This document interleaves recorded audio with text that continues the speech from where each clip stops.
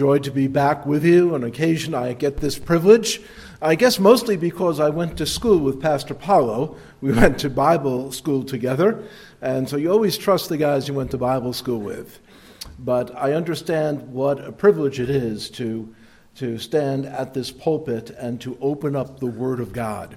I have a very simple and maybe a provocative sermon title for this morning that I believe that we should be exploring. And that is, it's taken from, first of all, from Luke chapter 4, and it is simply entitled, "What in the World Was Jesus Doing in Synagogue?" Now, normally we would expect to find Jesus in church. But you see, it's been about 2,000 years since the events of Luke chapter 4 were recorded. And so it's important to understand that the way we look at things today simply is the result of these 2,000 years of changes. So let's kind of turn back the clock. If we had a visual here, the pages are turning back, we're going back in time, and we're going back to Luke chapter 4. So I'm going to turn there, and I'll read the passages to you. If you have the Bible, I just broke down recently, and I recently put a Bible on my phone. I was asking the Lord, is this okay? Because it's not like the one that the Apostle Paul used, like the New American Standard, in a leather cover like this. No, of course, he didn't use even one of those. He used a large scroll, and actually it's that scroll form that figures prominently in Luke chapter 4. So in turning there, one of the things we are reminded of about the Gospel of Luke is that of all of the four gospel accounts, Luke is the only one who actually states that he was putting all of these events in their consecutive order. Many of the other gospel accounts, Matthew, Mark, and John, often consider things thematically, or they'll consider things geographically. And those are the classic ways that theologians will separate and try to make a harmony of the Gospels. But really, it is only in the book of Luke that Luke actually said, I set out to record these things as they happen. And so we have in the book of Luke a consecutive order that helps us to set all the other Gospels in their proper chronology. Now, there's nothing wrong with the other Gospels. They're fine. Each of the Gospels have a different theme. For instance, the Gospel of Matthew, the book of Matthew, is the, as we say in Hebrew, the Bisorah. It's the good news to those of Jewish background. In the book of Mark, it was written particularly with a Roman audience in mind. We see that Jesus there is a servant of action. He does his Father's will. In the book of John, we see the full portrait of Messiah Jesus as the divine Son of God. But in the book of Luke here, we have this consecutive portrait. And so in looking at the book of Luke and the Gospel of Luke, in chapter 4, we are literally at the very beginning of the public ministry of Messiah Jesus. He goes through, and of course there in the early chapters of Luke and as well as Matthew, you have the narrative of the birth of Messiah Jesus. And then we have, through Luke chapter 3, the evidence that he is the one who Scripture promised, that he is the Messiah, that he is the promised one who was prophesied in the prophetic accounts of the Old Testament, that Jesus didn't simply show up some 2,000 years ago and said, I think it's time to start a new religion. We're at the crossroads of the world. No, he showed up in fulfillment of what the Hebrew Scriptures had promised. Recently, there was a well-known national preacher who has a big platform, a lot of TV programs, and he made the unfortunate mistake of suggesting that if churches want to grow, if churches want to do better, we should unhitch from the Old Testament. That was his statement. Within hours, his phone was lighting up from friends of his, with whom he had also gone to Bible school, saying, what in the world are you saying? Without the Old Testament, there is no gospel. Messiah was promised in the pages of the Old Testament. When Jesus shows up, he shows up in fulfillment of what the Hebrew Scriptures promised. Paul didn't invent some new religion, as some of the higher liberal critics might say. Higher liberal critics would say that, that Paul saw an opportunity to make a synthesis between a little bit of Jewish culture, a little bit of pagan culture, and Greek worldviews. When you actually examine that theory, it falls apart pronto. There's nothing to it. But rather, if we take the Scriptures, if we take this narrative that we find in the book of Luke, take it literally, and there's no reason not to, we see that the very first public act of the ministry of Messiah was to go into a synagogue. So if you pick up the passage there in Luke chapter 4, there is the famous narrative of Jesus in the desert. He is praying. He is, in essence, receiving additional strength and commissioning. Although Jesus was fully God and never let that go, at the same time, he was also Ben Adam, as we say in Hebrew. He was also fully man. And it was that human part of his that feels all that we feel. So if you're about to set off on a task that's going to be difficult, you feel maybe a little bit of apprehension, you feel reluctance, you feel fear, you're tired before the job even begins. More so than anyone else did Jesus understand the enormity of the task in front of him. He understood that the very gates of hell would be coming against him. And so he understandably wrestled with God there in the desert. And God, his heavenly Father, strengthened him. And even we see all three persons of the Godhead eventually here in the New Testament text. And so in Luke chapter 4, in the opening of that, we see that when Messiah is tempted by Satan, the response is, thus says the Scripture, or the Scripture says, the Word of God says, to every temptation of Satan, to every thing that was dangled in front of Messiah, the kingdoms of this world, power and glory, all of these outward things, all of these things which Satan had the ability to hand over, Messiah Jesus responded with the Word of God. It is written. It is written. It is written. All of the passages from the book of Deuteronomy. So if we should unhitch from the Old Testament, you'd have to eviscerate half of the New Testament. It's directly carried forward. So Jesus, fully strengthened, is about to begin his public ministry. Where in the world should the Son of God begin this public ministry to proclaim that a Savior has come, that a Messiah is available? Maybe he should go to the power center of the world, to Rome. He certainly get an audience. There were synagogues in Rome. Maybe he should go to the Roman palace. Jesus could have levitated down into the courtyard of the Roman palace. I was doing a Bible teaching tour in Italy back in 2019. I had the opportunity to be given a tour by the local Bible college of the ruins of the Roman Colosseum, all these buildings. It would have been a very dramatic thing if Jesus had simply levitated down and had proclaimed the message. He chose, however, a very, very different pathway. So in Luke chapter 4, in verse 14, this is what we read.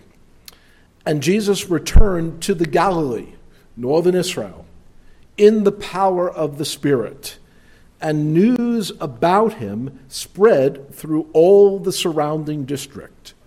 And he began teaching in their synagogues and was praised by all. Understand that this is the year 30 AD, give or take a few years. 30 AD. There is no such thing as churches.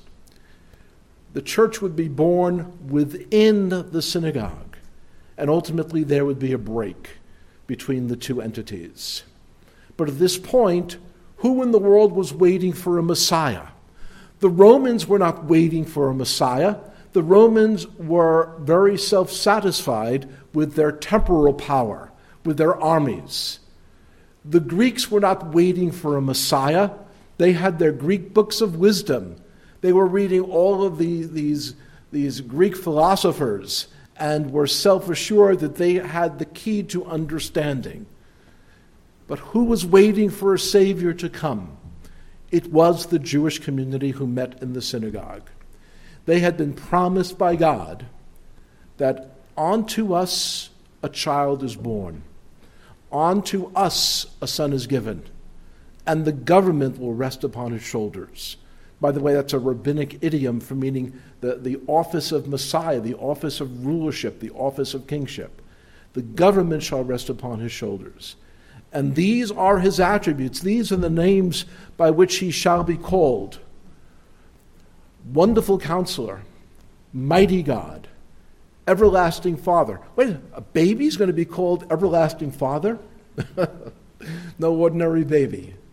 And Sar Shalom, Prince of Peace.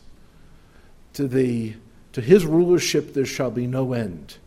Those are the passages, the passage right there from from Isaiah chapter 9, and the passage in Isaiah chapter 7, talking about the virgin birth. These passages written over 600 years previously. They had meditated on those passages. The brother, just in opening here, said, it does us no good to consider the word of God. It passes in one ear and out the other if there's nothing in between. What do we have to do with it? We have to turn it around in our mind. We have to meditate on it. We need to surrender to it also, as well, because then the Word of God will take root in our souls. There are some of the folks here are familiar with gardening or even farming. If you take seed and you throw it up, and it's a windy day, the seed just gets scattered, the birds are in the trees, they scoop down, and they take it all away. But rather we have to plant it deep within us. And that's what the Jewish community was doing in the hundreds of years before Messiah had come. They had been reading all of those passages. They had been anticipating the arrival of Messiah. And here, in Luke chapter 4, is the moment. So verse 16, and Yeshua, Jesus, came to Nazareth, where he had been brought up. We remember the birth narrative that Mary and Joseph had to go down to Bethlehem from their home in Nazareth because that was their ancestral home, and the Romans insisted that everyone show up where they were originally registered. So apparently they had been born there. He came to Nazareth where he had been brought up, and as was his custom, he entered the synagogue on the Sabbath, and he stood up to read. Several things to note.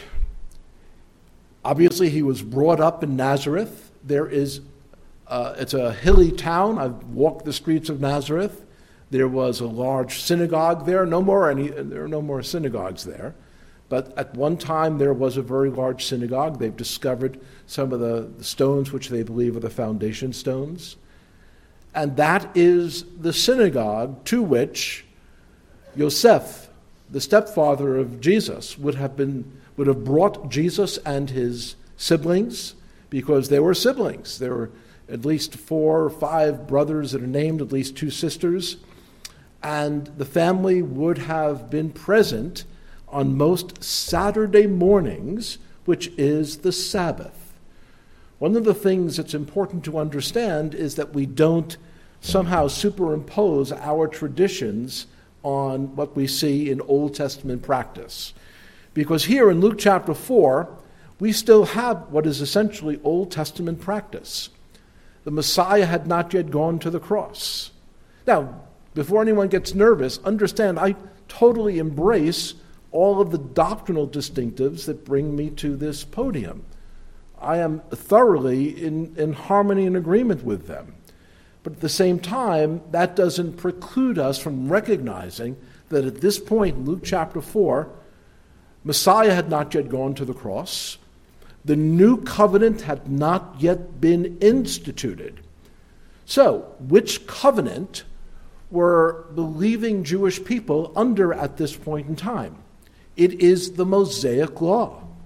That is the rule of life for that period of time. They were under the law. They were never saved by the law. By the way, no one ever got saved by keeping law. No one ever got saved by works.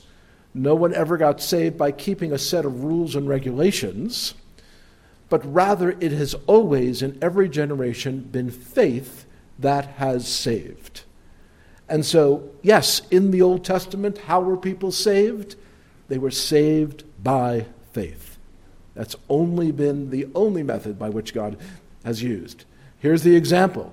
Back in Genesis, Abraham believed God, and God counted it to him as righteousness. The just shall live and be justified by faith. And so here in Luke chapter 4, Jesus walks into that synagogue. As was his custom, it was the Sabbath. The biblical Sabbath, the seventh day of the week, runs from sundown on Friday night to sundown on Saturday night. That was the Sabbath. It is the Sabbath, and I believe it will always be the Sabbath. Now, I'm under grace. I'm not under law. I happily embrace grace. And if you read carefully through Romans 9 through 11, it's very clear that I am no longer obligated to Mosaic law. And I heartily embrace that. But at this point in Luke chapter 4, Mosaic law is what is inoperative. It's operative to the believers there. The Sabbath is from Friday night to Saturday night.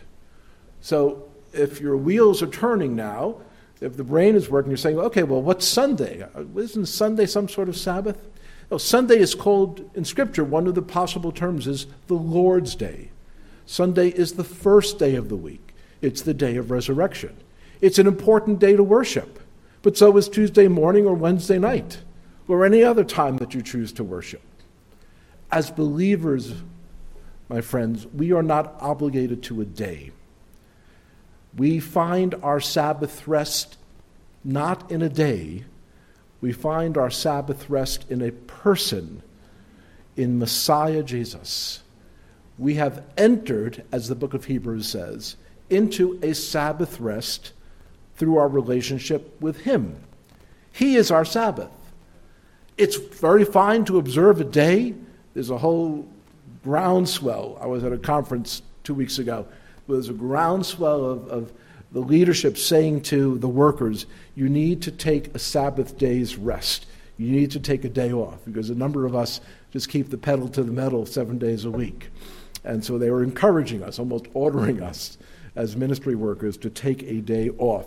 And that's a pattern we see in the Scripture. So in verse 16, Messiah Jesus comes to Nazareth, where he had been brought up. He goes to the synagogue where he had been brought up. People were familiar with him, but now there was a buzz. The buzz you see in the previous two verses. People were talking about this son of Yosef, the oldest son, the one who seemed so different, the one who was always studious, who always was there by his parents, didn't get into trouble with all the other boys. He stood out. He did what he was expected to do. But then he went away for a little while. He was away for a bit. And that is included there in the early part of Luke chapter 4. And then he comes back to Nazareth, Nazaret, as it would have been pronounced in Hebrew. As was his custom, he entered the synagogue on the Sabbath. And then it said he stood up to read. A couple of things there. When the word of God is read in Jewish synagogues, people always stand. The main part of the typical weekday the weekend service, the Sabbath service, is called the Shabbat service. It's called a Torah service. There is a Torah scroll in the front of the synagogue. It's contained in a large wooden cabinet. It is very ornate because the Word of God is viewed as being a sacred object. We don't want to worship parchment. but we want to recognize that the Word of God is holy. And so in the front of the synagogue, there would be large Torah scrolls. To this day, in any synagogue you go to, there is going to be a cabinet, a large wooden cabinet, 7 to 8 to even higher than that, very large, and they will have several Torah scrolls in them. These are all handwritten of the 5 books of Moses. What is a Torah scroll? A Torah scroll are the 5 books of Moses written by a quill pen with vegetable ink, with kind of homemade ink, on a parchment and animal skin that's been sewn into a very long scroll. So they'll get rectangular sections, maybe around 23 to 24 inches high, about 30 inches wide, and onto each one of those, with a quill pen, a sofer, a scribe, will write out a copy of the 5 books of Moses.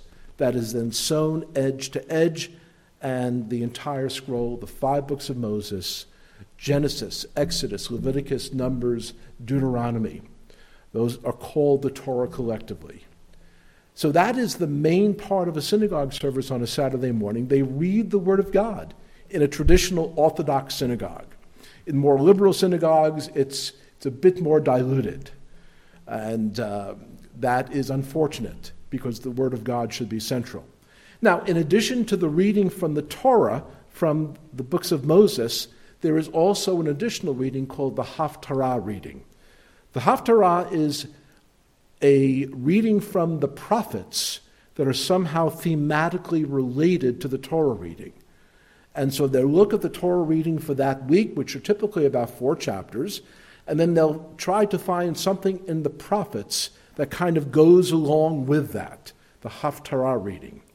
So in this instance, you're about to get a glimpse into Jesus actually using this Haftarah reading. So he comes to Nazareth, verse 16, where he had been brought up, and as was his custom, he entered the synagogue on the Sabbath, and he stood up to read. You stand up to read, it's the Word of God. And he opened the book of the prophet Isaiah, the scroll of the prophet Isaiah, literally a large scroll, was handed to him. And he opened the scroll and found the place where it was written. Now here's what it says in Luke chapter 4. The Spirit of the Lord is upon me, because he anointed me to preach the gospel to the poor. He has sent me to proclaim release to the captives and recovery of sight to the blind, to set free those who are downtrodden, and to proclaim the favorable year of the Lord. With that, he rolls the scroll back up, and then he says something to them that was astonishing. He closed the book, gave it back to the attendant, and he sat down. He didn't sit down in the audience. He sat down at the front, because that's the tradition. When you read the scriptures, you're standing, and then when you're about to teach, you sit down in front of the congregation. So he sits down in front of the congregation, and the eyes of all in the synagogue were fixed upon him. And Messiah then began to say to them, "Today, this scripture has been fulfilled in your hearing." It was a very powerful moment. In English, it doesn't come through as much, but let me, as the kids say, hip you to what's going on in verse 18. In verse 18, it says, the Spirit of the Lord, literally, Ruach Yehovah, the Spirit of Jehovah, the Ruach, the Spirit of God is upon me. Why? Verse 18, because he has anointed me. Except the original Hebrew text does not say that. The original Hebrew text says, he has Mashiached me. He has made me the Mashiach. He has Messiahed me. We use it as a verb. He has Messiahed me. He has made me Mashiach. Why? To preach the good news to the poor, to proclaim release to the captives, recovery of sight to the blind, to set free those who are downtrodden, and to proclaim the favorable year of the Lord. That's where he stopped. Wait a second. Doesn't the passage go on? Let's do a little detective work and find where in Isaiah Messiah Jesus was reading from. He was reading from Isaiah chapter 61. And so I'm going to turn back and let's snoop. Let's take a little look and see if there was a reason why Jesus didn't read the entire passage. So the Haftarah portion, the portion from the prophets that week, was from Isaiah chapter 61. I'm going to read that portion to you, and this is the portion, the exact portion that Messiah Jesus would have read in that synagogue on a single scroll that just contained the scroll of Isaiah. It says there, and you'll recognize this immediately because this is what Jesus read, the Spirit of the Lord God, of Jehovah God, Yud-Heh-Vav-Heh, Yehovah Elohim, the Spirit of Jehovah God is upon me, because Jehovah has anointed me to bring good news to the afflicted. He has sent me to bind up the brokenhearted, to proclaim liberty to the captives, freedom to the prisoners, and to proclaim the favorable year of our Lord, comma. But then there's another sentence. And the day of vengeance of our God. Wait a second. Jesus, why didn't you read the whole passage? Why did you stop mid-verse? There's a reason why he stopped mid-verse. Many Old Testament Messianic prophecies have what fancy theologians call a telescoping sort of prophecy. In other words, in Messianic prophecy, there are prophecies that have a single focus. They may talk about the birth of Messiah. There are other prophecies like Psalm 22, which talk only about the death of Messiah. But then there are other scripture passages which have the career of the Messiah consecutively lined up. Imagine if you went up to a high mountain. Okay, it's early morning. It's dimly lit, and there is fog in between the valleys. Okay, you see, this is the scenario. You're standing on top of a mountain, it's clear up there, but in the valleys there is dense fog. It's common here in the east. You go in Pennsylvania, in the Endless Valley area, you're standing on the top, it's clear, you can see the mountaintops, you can see the ridges. That's a very common sight in Pennsylvania. You'll see those ridges, but in between, in the early morning, there's still fog in the valleys. So as you look across, you're dimly seeing these mountain ridges, these ridges that off in the distance. You're seeing one ridge, you're seeing another ridge, you're seeing another ridge. So you're looking across the ridges, but you can't see into the valleys. In many types of Messianic prophecy, that is what is put before you. You are scoping out the entire career of Messiah. You're seeing the events of his coming, of his birth, but then off in the distance there are additional things that are described, which are the later events of Messiah. Because we understand that when Messiah came, he came as what scriptures call Mashiach ben Yosef. He came as Messiah, the son of Joseph. But there were many things that Messiah was supposed to do that Jesus didn't do. This is why if you ask Orthodox rabbis today, why don't you believe that Jesus is the Messiah? And they would say to you, do you have Isaiah chapter 2 in your Bible? And you say, of course I do. Let's turn to it, please. They shall beat their swords into plowshares and their spears into pruning hooks. Nation will not lift up sword against nation, and never again will they learn war. That, my Christian friend, is what the Messiah was supposed to do. Your Jesus didn't do it. That's why I reject him. Good day. It's kind of harsh, but that's what they'll tell you. And as you're struggling to get out a response, his black coat is already in the distance. The reality is that the career of Messiah has two very distinct phases. He is described as a person who is acquainted with grief, Like one from whom we hid our face, we did not look upon him as anything attractive. He was despised and rejected of men, a man of sorrows and acquainted with grief. This describes a suffering Messiah, and it describes the first advent of Messiah. It describes his first arrival. But then there are other passages which describe Messiah. It says, he's coming at the head of an army. He's going, there's a sword from his mouth. He comes in front of a horde of righteous individuals who are all riding horses, and they're going to take care of business and defeat the enemies of God. And he's going to bring in the kingdom of God. And nation will not lift up sword against nation. Well, what happened to that Messiah? So the rabbis would say, that's the Messiah we're interested in. We're not interested in this suffering Messiah. We are only interested in this conquering Messiah. But I say, you don't have a choice.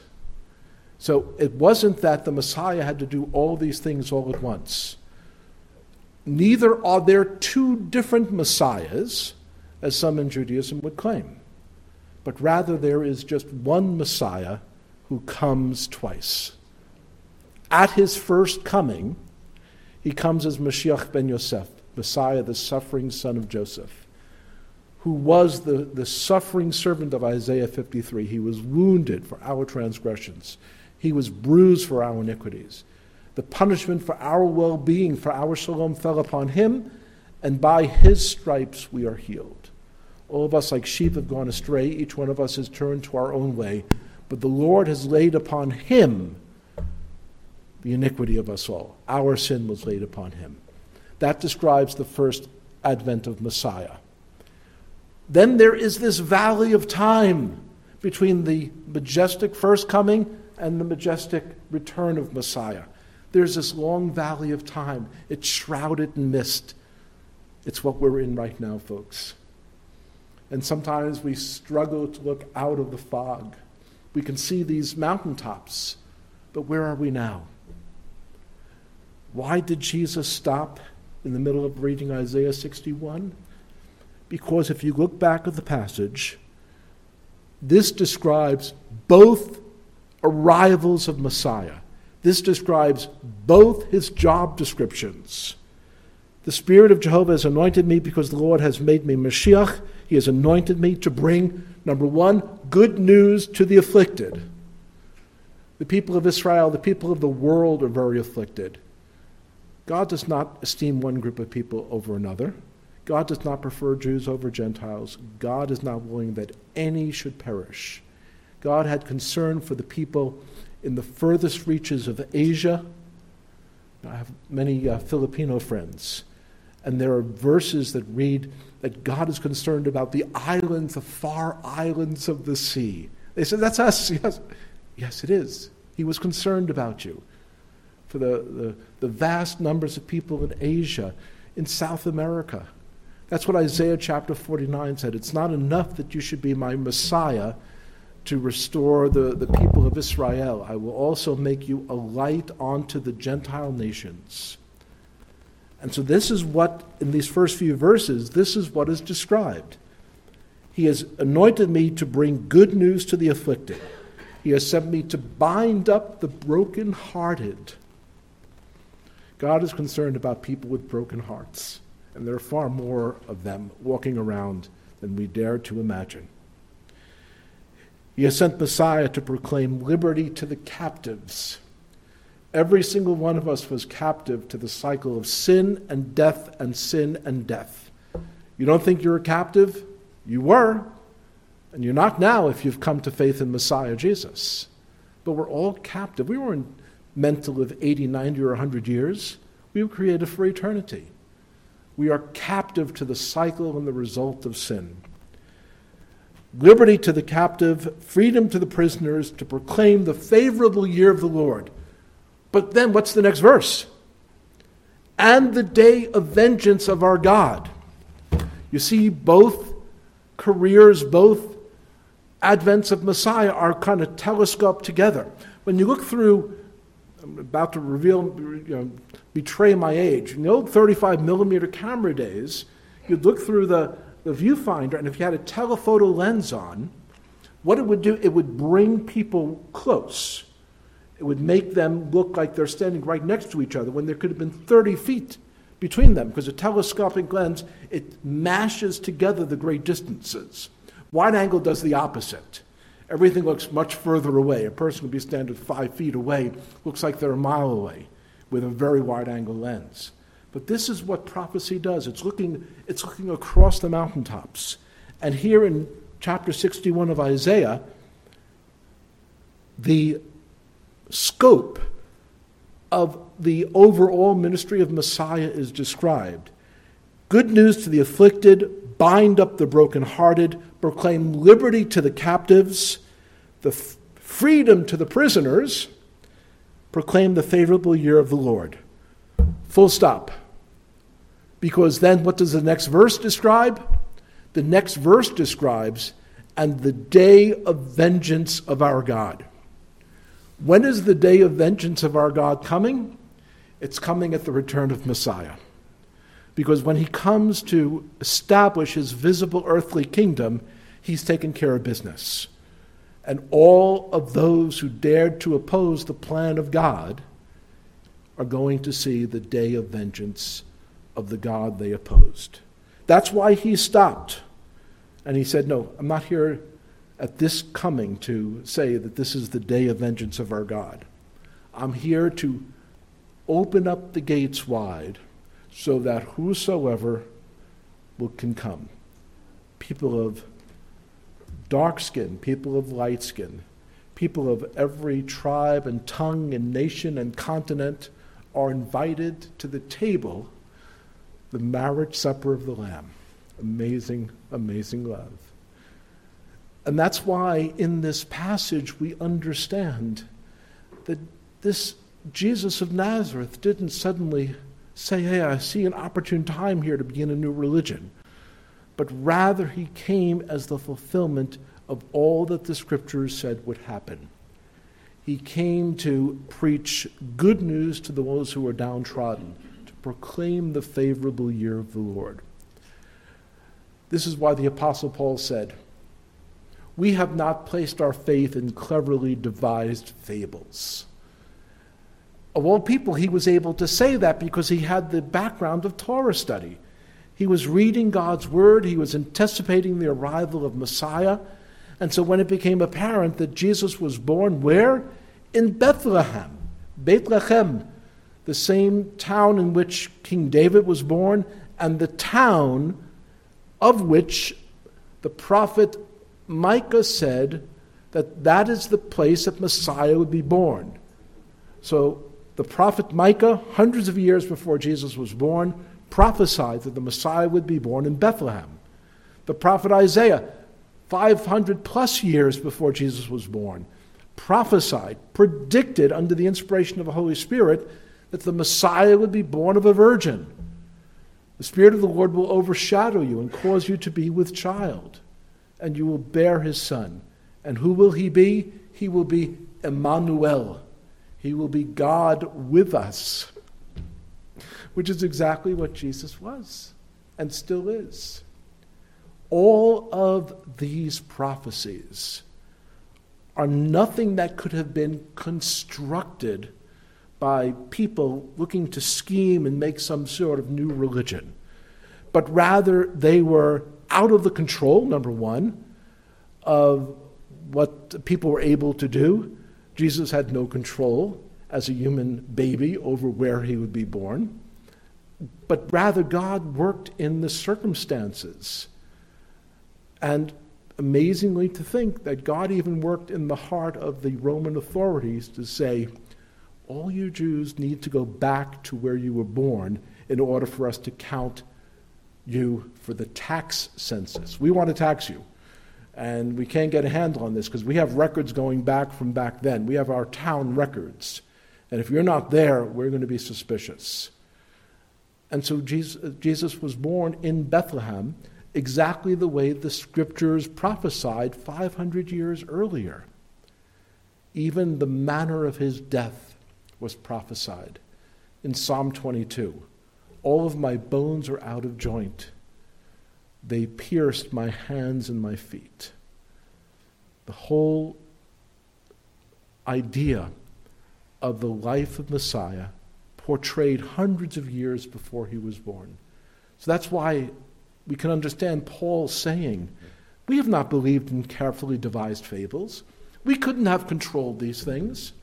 We couldn't have cobbled this together to make some crafty, multi-level marketing sort of scheme. No, I'm staking my life on this. You have to understand what I've come from. I was a Pharisee of Pharisees, of the tribe of Benjamin. I had all of these things. But now I'm an outcast from my own community because I've dared to say the Messiah has arrived. Why is that so dangerous? Because the religious authorities of the day, two different groups, the Pharisees and the Sadducees, had different reasons for rejecting the Messiahship of Jesus. The Pharisees were tied around man-made rules, regulations, and traditions. They were in the midst of passing down something called the oral law, which eventually would be written down as the Talmud. Their loyalty was to the traditions rather than the Word of God. And the Sadducees, they were in bed with the Romans. They had rejected the prophets. They had just wanted their power base there in the temple. And they would say, as long as we have the temple and we have the Roman goodwill, this is going to last 1,000 years. For each of those two groups, the arrival of the Messiah was a threat. They were following man-made religion rather than anticipating the hope that God had held up. You and I need to have a faith that is informed from the Scripture. Church tradition is fine. I know all the hymns in that red hymnal. Church tradition is fine. I love church tradition. It's very nice. It helps to teach us and inform us. But at the end of the day, the traditions of men are fallible. They can fail. They can shift. One only has to witness the apostasy of many churches of our day and how far they've gotten from the Word of God. The grass withers, the flower fades, but the Word of God remains forever. Friends, let's be a people in God's Word, anticipating the return of Messiah. Because when he returns, if we've lined ourselves up with Messiah Jesus, we're already on the winning side. Let's stick to him. Would you pray with me? Oh, Lord God, we praise you. We thank you for so great a salvation. We thank you that so long ago in the pages of Scripture you promised to send the Mashiach. And when the time was full, the Messiah came, and he takes away our sin as far as east is from the west. So far does he take our sin away. Oh, Lord God, we thank you for that precious truth, and would pray that we would be instructed from your word in all things. And we pray these things in the matchless name of Messiah Jesus. Amen and amen.